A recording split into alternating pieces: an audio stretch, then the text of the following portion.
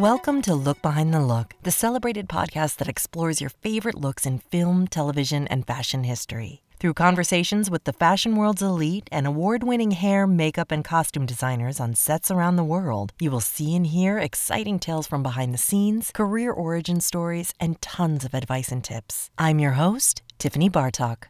Hi, everybody. Welcome to Look Behind the Look. I am excited to announce that this episode is sponsored by Alcone Company. Since 1952, Alcone Company has supplied the professional industry with makeup, tools, and the hard-to-find materials used to create award-winning special effects. The retail store on 49th Street is stocked with all the must-have makeup brands and products used by pros, making it the go-to source for makeup artists and a destination stop for die-hard enthusiasts from around the globe. This is a very special film that we're talking about today. It is Babylon. Yes, Jamie Lee McIntosh is back again on the show. So happy to have her back.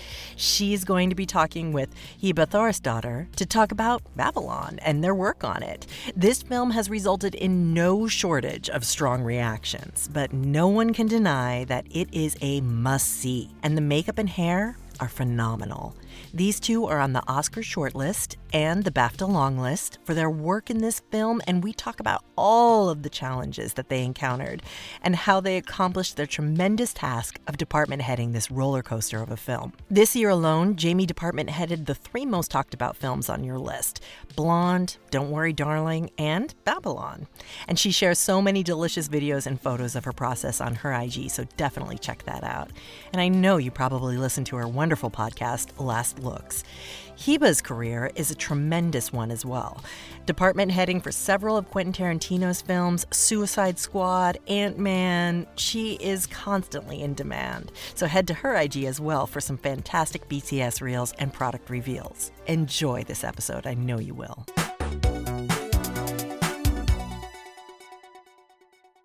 What about you? Sorry? If you could go anywhere in the whole world, where would you go? I always wanted to be part of something bigger. I love that answer. Something that lasts, that means something. Something more important than life. Yes. It's written in the stars. I am a star. If I had money, I would only spend it on things that were fun, you know? Not boring things like taxes.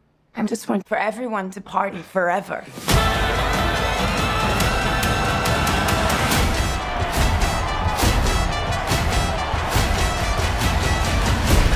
When I first moved to LA, signs on all the doors said, "No actors or dogs allowed." I changed that. And now, y'all ready for something different? Whoa! Tranquilo, señor.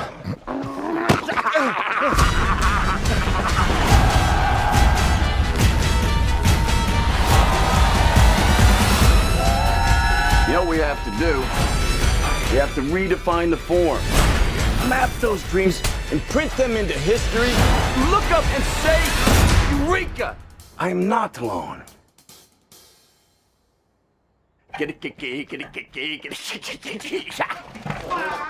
Jamie Lee, you've been shortlisted for the Oscar now for two films, and both of you are shortlisted for Babylon. And so that is where we are as we're recording this. I'm certain there will be a nomination, but we will soon find out, I think, on the 23rd. But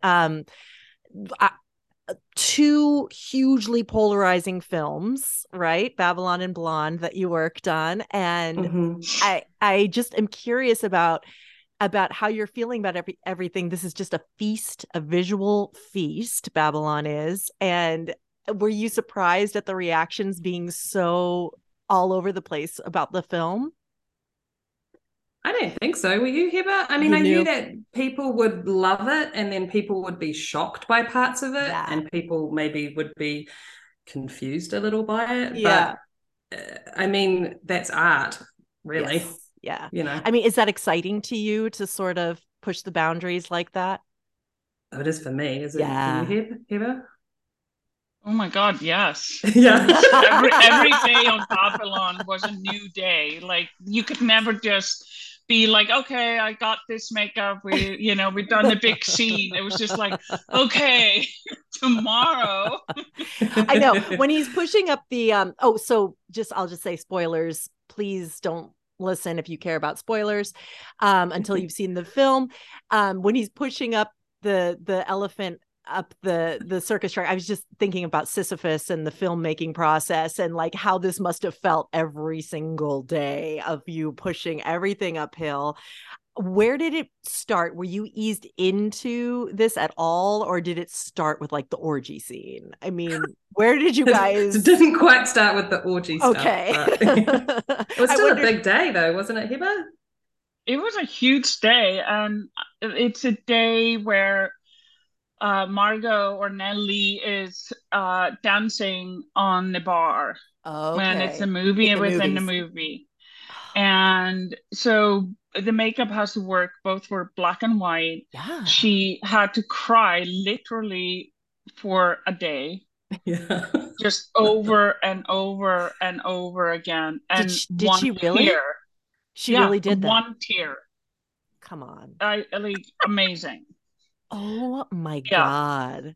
Did 300 and something episodes on a soap, so I had a fair share of practice crying on cue. How? I don't know, mate. I think it's like a muscle. I could say to a director, do you want it on my left eye or right eye? Stop. And tell me the word you want it to drop. And what is going through your head? Like, where does it come from? I don't know, just... Honestly, it sounds so stupid and derivative, but I just think of something sad. That scene blew my mind. Yes, she really did that. Wow, that's incredible. So then did you had to touch her up? Was it easy to do between each of those cries? No.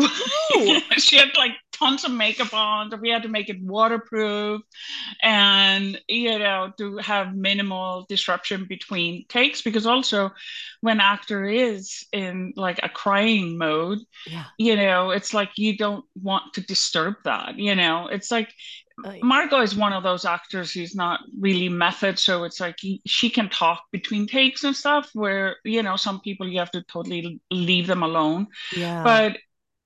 But I don't want to disrupt that. If they want to talk, they can talk. Right. I'm there. Right. But I'm not gonna be the one starting the conversation. So you just kind of sneak in, pretend you're not there. Yeah. I think there was that element too, Hiba, that, I mean, even though it's on a set, it was literally outside in a dusty, massive open space. So the wind would pick up in the afternoon. So Hiba was not only dealing with retouching, but also like pretty much like dirty dust storms that were coming through and sticking to everything.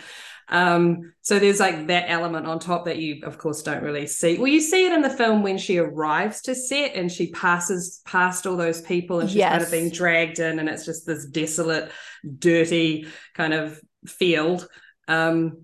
And it got windy. So we were also dealing with the element of just dirt stuck to everything. It's a good thing that Damien kind of wanted everybody to look a little on the grubby side. So that is a plus. I remember now, Jamie, when Jamie was like, Hiba, what dirt are you using on her? And I was like, I'm taking off dirt. Because it's sitting in the lace. Yeah, it was completely stuck in the lace, and I was just like, okay, I need to use the right product to remove whatever it is that Hiba's putting in there. I don't want to use something that's counteractive. And so I was just like, what kind of dirt is that? Just so I could clean the lace. And she's just, it's au naturel. Oh my God. It was obviously sticking and grabbing into the lace. So it was a battle. Oh my God, I can imagine. So what are some of the key elements to dealing with color to black and white like that? Were they two different faces, or did you have something that was able to cross over? I had to have something that crosses over, and makeup basically is just highlights and shadows. So I use kind of more natural tones, and we use the red that would read on black and white film as well, as kind of a little darker, and some reds will kind of disappear. Oh yeah, and kind of as the day went along, we had to make it kind of more and more waterproof, so we were using setting sprays, and it was just kind of like everything. I was just like, oh my God, what did I get myself into? Now, Jamie, you had the luxury of having multiple wigs this time, right?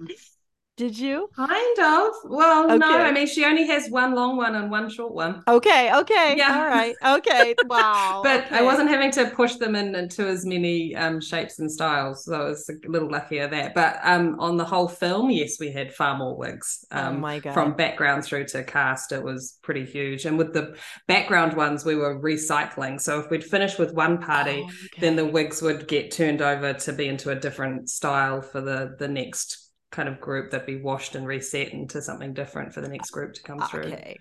Wow. Yeah. And how many extras were in that scene that I'm thinking of, the beautiful orgy scene? The wallet party? I don't know, Heather, do you remember? Was it like 2 or 3? I think maybe 150? we had it varied a little bit, but it was about between 200 and 300, I think, at the time. Like 250, I think, was average for the 2 weeks. Okay. And also that scene, like if there wasn't like makeup there, it would look like a tattoo parlor. Really? There's a lot of skin showing. Yeah, and they all had markings. Oh God. Oh my like covered. No, that sounds like a challenge. Now, did you see, I mean, of course you saw it. I saw that you reposted the Diet Prada's comparison flappers as we know them and flappers today, and they have the oh my God, that was amazing. Can you talk to me about the flapper that you came up with? Were you calling this a flapper look, or was this uniquely Damien's look? Like how did you come up with Margot's wild abandoned look? I think if we used the term flapper, it probably would have been slapped out of our mouths, maybe. Yeah. I mean, that was my favorite part of the movie, is just like erasing all preconceived notions of how good time Charleston-y, this was, and how they were real people. Just imagine if these were real people that wanted things as badly as we do today. And like, that's never sort of that deep emotion is never, ever, ever thought of when you thought of this time period. So I really enjoyed that aspect of it. That's awesome that you picked that up. I love it. It's like, it's like just it's like all the preconceived notions that we have of that decade were just completely and instantly wiped. And it was fun to imagine it another way. And you guys did such a good job of that. How did you come up with what you were going to do? I think it all starts with Damien's script, right? Mm-hmm. And then his notes and the conversations that we had moving forward. And it was one of the first things I know for both Heber and I when we first interviewed with him, is him letting us know that it wasn't going to be the normal cliche of what you think of a 1920s film. He was like, I don't want to see a sea of bobs. I don't want to see the finger waves everywhere. And I was just like, this is exciting. Wow. As exciting as that was, it still took me a minute to get my head around it, because I just knew that balance was going to be a difficult thing to kind of maneuver around between makeup, like Heber and Mary with costumes, just making sure that we get that balance right, that we didn't go too far away or lean too heavily into the period looks. So it was because it didn't seem modern. It was contemporary enough to be realistic still. I don't know how you did that. Guys, we did it, Heber. It's so nice to get that feedback. It was a lot of testing, though. Okay. What didn't work? What were you, when you saw it, were you like, oh, we can't do that? We had our few favorite looks, I think. Yeah. Like Margot, there's not a bad angle on her. So she can carry or sell pretty much anything. And we tried everything. Like, I don't know, you must have had like 66 different wigs that we tried on. And not quite that many, but it was quite different colors and things. No, the color he was, that's the first thing we worked out was her hair color. Yeah, that was the first easy bit. I think she had done some red carpet appearance, and I saw the hair color, and I was just like, we need to go with that. It looks very natural on Margot. It looks very believable. We had done a little sleuthing and figured out that in Amsterdam she was going to be quite a dark brunette, so we knew we didn't want to go in that such direction. A beautiful color. Yeah, that Adruthia did. Yes, that was beautiful. And then we didn't want to do the super blonde that we've kind of seen Margot with a lot, so we kind of stayed in that middle territory. Okay. And then we just did everything from like micro bangs and short like bobs like this that were still messy and could get sweaty and all that kind of stuff, through to like the long and wavy. And we just had a day, Heba and I and Margot, kind of trying out a whole bunch of different looks, different makeups, different wigs, and photographing them all and then sending those to Damien. And then he wanted to put them on camera. Where in the COVID timeline are you in this? In COVID, I think. Was that our second? That was my second COVID job. Yeah. Okay. My third. Yeah, it was, I think, I don't know. I can't remember. I think my third or fourth. I was just curious if you guys were job. Able to all be together figuring all of this stuff out. And we had done Don't Worry Darling together. Okay. Jamie Lee and I. And then we both went on separate jobs, and then we came back for this a few months later. Okay. But they waited actually for the vaccinations to come out before they shot it, because they knew they couldn't really shoot it without it. Well, not that one scene. Oh my God. just any of those, there's such big background scenes. It's just like, and if Damien had compromised and taken them out, it's just like, what would we be left with? Like, you needed those big, beautiful scenes to pull it together. So we were just waiting. I think Heba interviewed before COVID, and then I interviewed a couple of weeks after COVID, kind of the shutdown. And then we had to wait for over a year before we started shooting. So got it. Okay. Yeah. Well, so you had a lot of time to sit and think. I know every day you just sat there and you thought about the hair color. No. Well, it was a lot of back and forth with all of a sudden you wouldn't think about it for like, a few weeks, and then Damien would just send a massive pile of images through to Heba and I, and then it would get you kind of thinking and digging again and all that kind of stuff. So it was pretty cool. Tell me about his energy, his creative energy. What is it? Is it I don't want to say manic, but is it like is it alive and like full, or does he sort of does he sort of get an idea and stick to it? Is it what type of director is he to work with in the hair and makeup department? He kind of just gives you an idea and he sort of lets you run with it. He told me, for example, he was like, in anything in the makeup, if you like with the dirt and the sweat and stuff, he was like, if you think you have gone overboard, then do 20 times more. Okay. So it was that definitely played out for sure. Yeah. That's great. That's great. Time to acknowledge our amazing sponsor, Alcone Company. As a teenager in Portland, Oregon, I had little to no access to professional makeup. I mean, there was the MAC counter at Nordstrom. That was as professional as it got. I was a dancer, and my favorite part of dancing was actually putting on the theatrical and creative makeup. I was the best at it, of course, and so I did everybody else's. And as I grew, I needed to level up my game.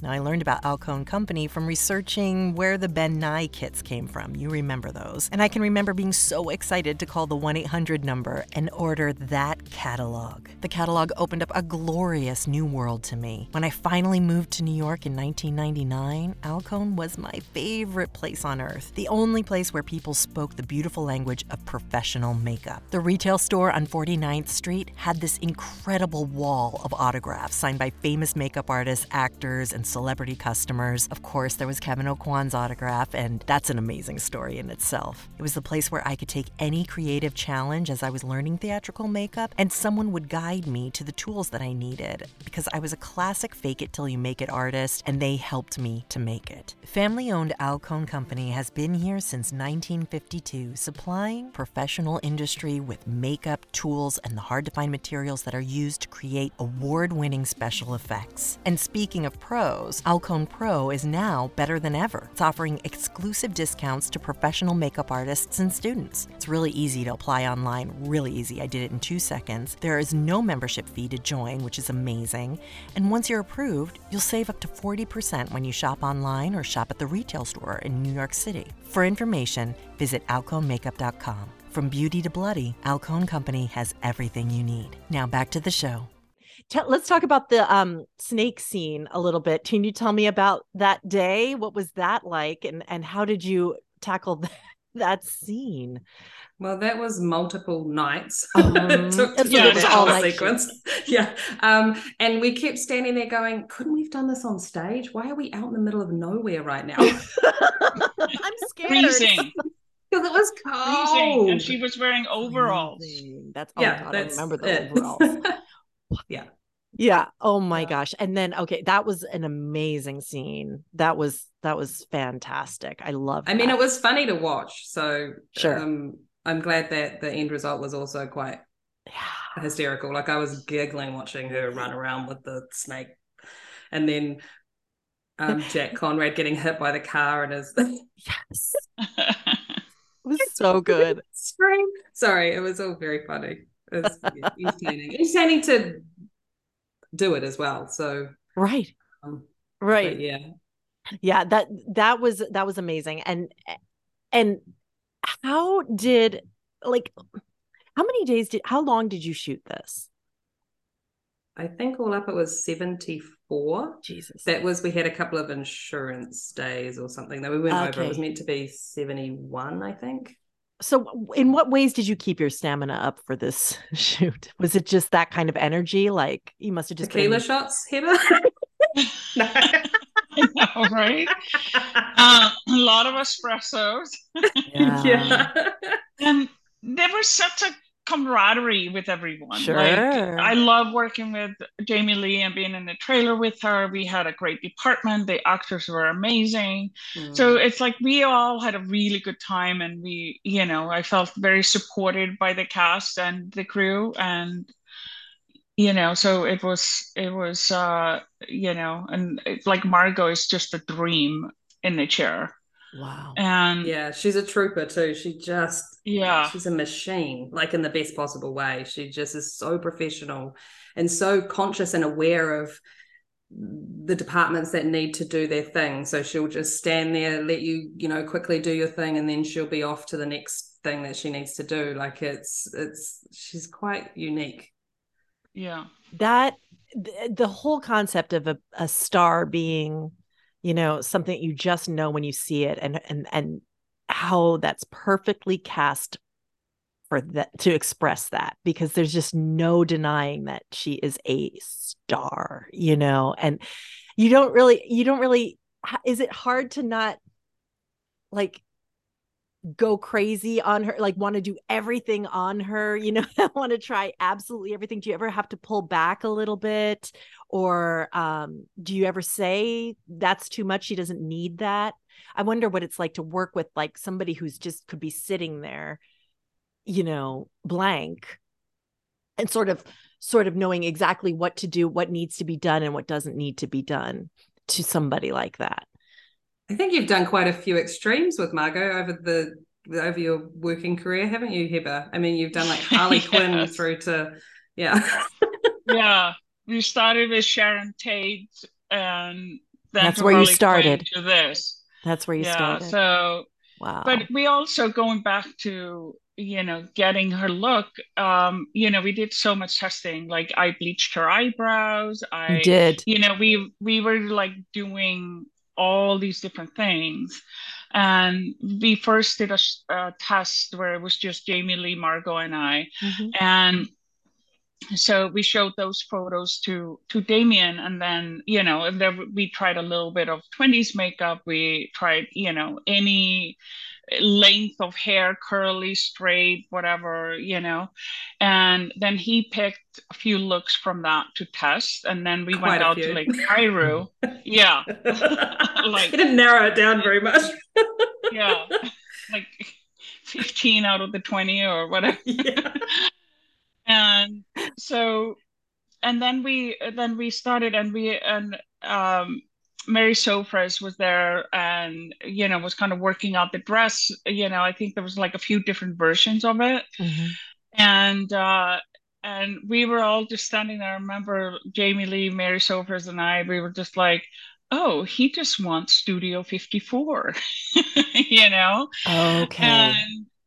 And I think all three of us kind of took an inspiration from that. It was just like the way she was moving and the way they were shooting it. And I think that day was like a key to kind of her look when it kind of dawned on all of us. It's like, okay, we're not doing a 20s movie we thought we were doing. Yeah. And it gets like you do all that and then you go and watch it all and watch the dailies of it, and it's still just talking about the type of director he is. With certain things he knows immediately, but with Nellie he really took his time finding that character. It was a lot of discussion and a lot of going back and forth between different hairstyles and different makeup looks and stuff, and trying to really find the Nellie that he had written, I suppose, on the page, and that him and Margot had spoken about. So it was, and he knew, I think he gave me his decision, like I had told him, look, listen, I need, this many weeks to get a wig made, and we're getting very close to I think it was like the last day I'd given him a deadline of like, we need a decision, like which way are we going? And it was just in the nick of time that he was just like, we're going to do this. And I was just like, okay. Oh my God. You're like, I know it's going to be right, but I need to know what it is right now. Well, sure. She was just such an amazing job. So heartbreaking and incredible. I wanted to talk about the blackface scene, if you guys don't mind. Is that okay? And I just wanted to ask how that came to be and what that was like on set, and how you guys developed and executed that. It was definitely one of the most intense days I've ever had on a set, and for many reasons. And Jovan was incredible with it. And it's like when you read a script, and it's like, and he even said, like, it's like you read it and you don't think about like, it's like this little snippet in this amazing story. Right. And then you're shooting it, and he has to sit there for like 3 days.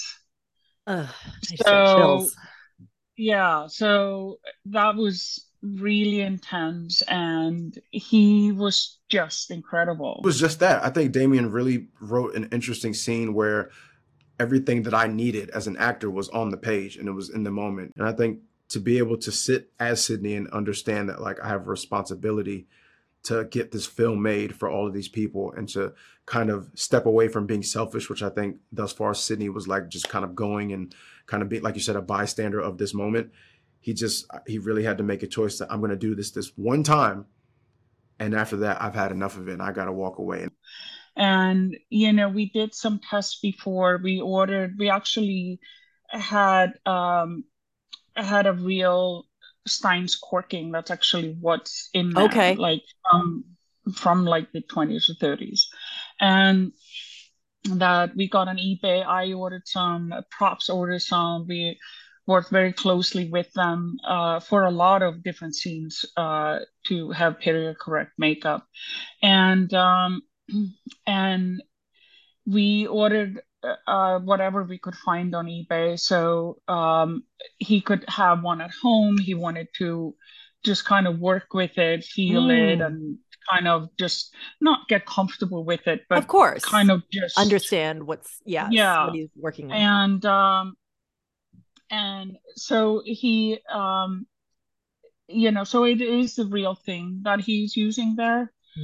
And but we also, for like, he starts applying that, but we also had to work out a color where he is in this bright light on stage. So we airbrushed him for that. Okay. And so we had to kind of match that, which we, just for it to, because the Steins, first of all, it would all sweat off. And it also didn't look dark enough under the bright lights we were using on him. Wow. Okay. That was so important and so brave. I feel like Absolutely.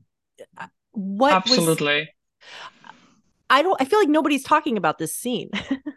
I don't know. I know. I guess we don't know how to talk about it. Is understandable. Absolutely. We don't know how to talk. That's why I wanted to bring it up, because, the more we see things like this, or it's just so important to understand that was part of history and we have to talk about it, and, to see why we don't do that anymore. Yeah. I mean, you can, without Jovan even saying anything, you can just see it in his eyes. Like, my God, he smashed it. It was incredible. Yeah. It was amazing. I got the opportunity to see this in the beautiful Paramount screening room, and everybody was very actively watching the film, and like there was applause after, and I felt like, it was just like being at Cannes. No, but, and everybody, it was just, you could hear a pin drop and everybody was gasping at the end of that scene. And it was really heard, in the room, which is such a shame when people watch these things alone, and they break it up and they don't see it in the theater. I think if you guys who are listening and watching have the chance to see this, I know some places like the Alamo are showing it on 70 millimeter. Definitely it's something to experience with an audience, because all of the themes are really important. And I wanted to ask you too, what the movie meant to you. Everybody is always trying to demystify it and say what it means and what the themes are, and it's a love letter to filmmaking, but what do you want the audience to get the most of when they see this film? I feel like I'm from Iceland, and like kind of when I go back home and with my friends who have nothing to do with the business, it's kind of hard to talk about what I do because I don't even know where to begin to explain it. Yeah. And I feel like this movie, I'm like, okay, this is what I do,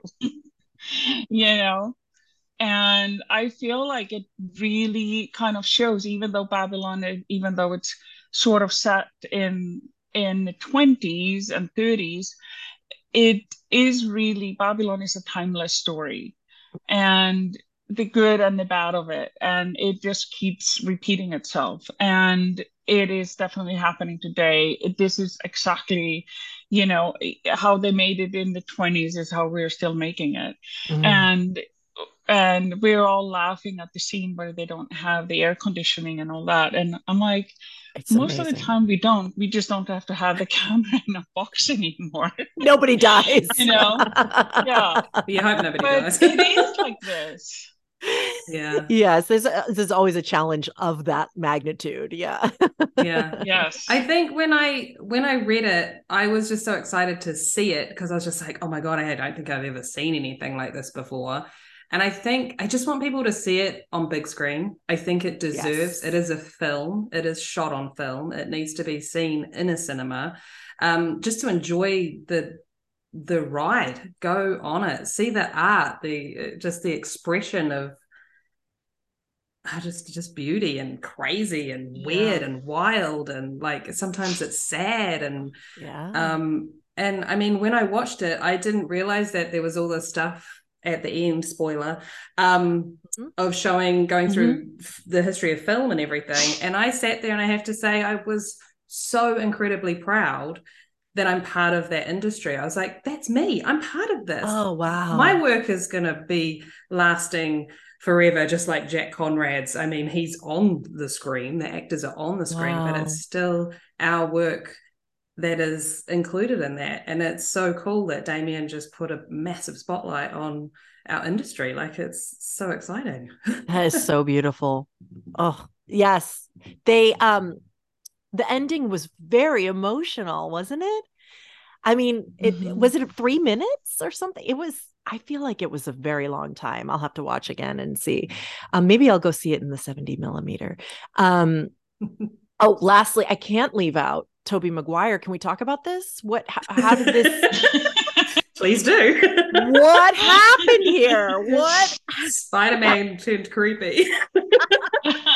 My son is so funny. He's like, did you see this movie Babylon? I was like, I did. And he was like, what happened to Spider-Man?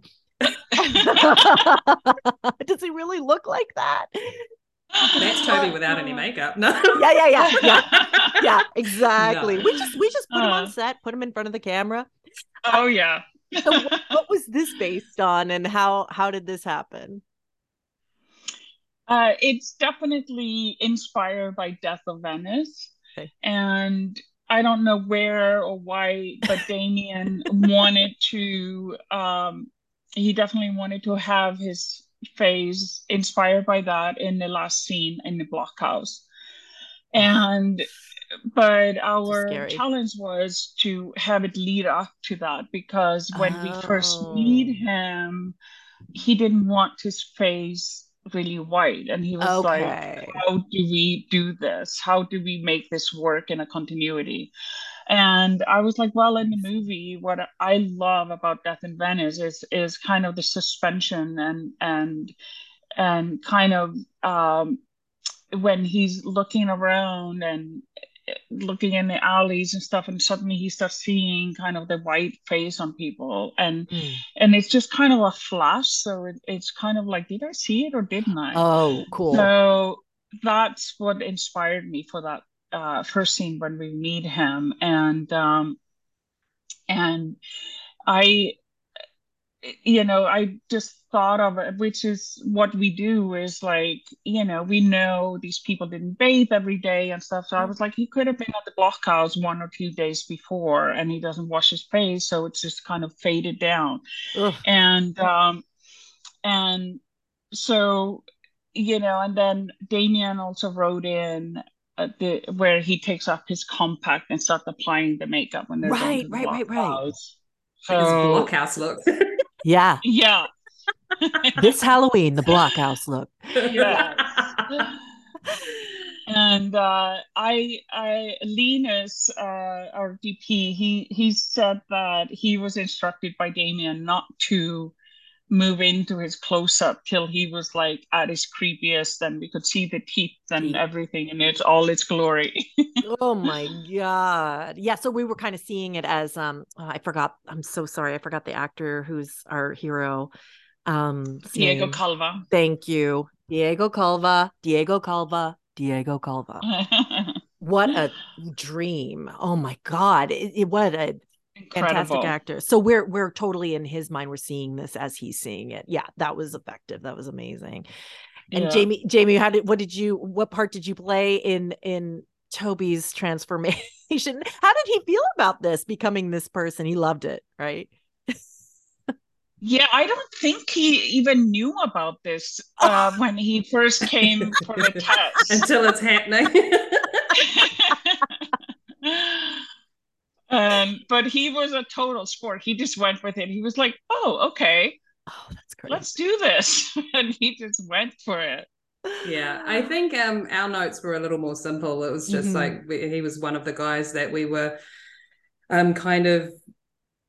Damien was okay for us to give him a really sleek, dapper kind of hairstyle, because I guess it kind of it almost is a balancing act with that makeup. So we didn't want to go crazy with his hair. Like, it's just like, keep it simple, keep it in the period. That's pretty much he was one of the easy ones for us. You're like, I got other stuff to stress out about today. This part, I got a lot on my to-do list. So you good, Toby? Good. Nice. I'll let Heba take this one. So and you both worked on Don't Worry Darling as well, right? So what a contrast, right? With like the glamour of all this. And then, did you think for a second like it would be in similar worlds until you got the memo, or no? No. Okay. I feel like I knew enough about Babylon before I started Don't Worry Darling to know that they were very, I didn't know if it was different. A surprise or not. Yeah. Okay. Yeah, no. Good.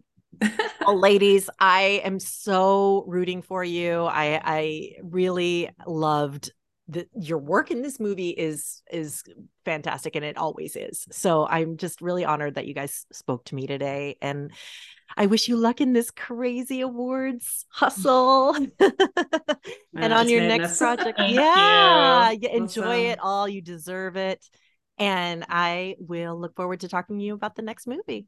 Cool. Thanks, Tiffany. Thank you. Look Behind the Look is a Vinyl Foot production, written by me, your host, Tiffany Bartok, produced by Jace Bartok, edited by Nicole Tucker. If you're interested in learning more, find our video version on the YouTube channel, Look Behind the Look Podcast. There you can see rare photos and clips from our guests. And please follow us on Twitter at LookBehindPod and Instagram at LookBehindTheLook. If you like the show, please rate, review, and subscribe. And tell your friends and spread the word. You can subscribe to us on iTunes or any podcatcher of your choice. Thanks for listening to Look Behind the Look.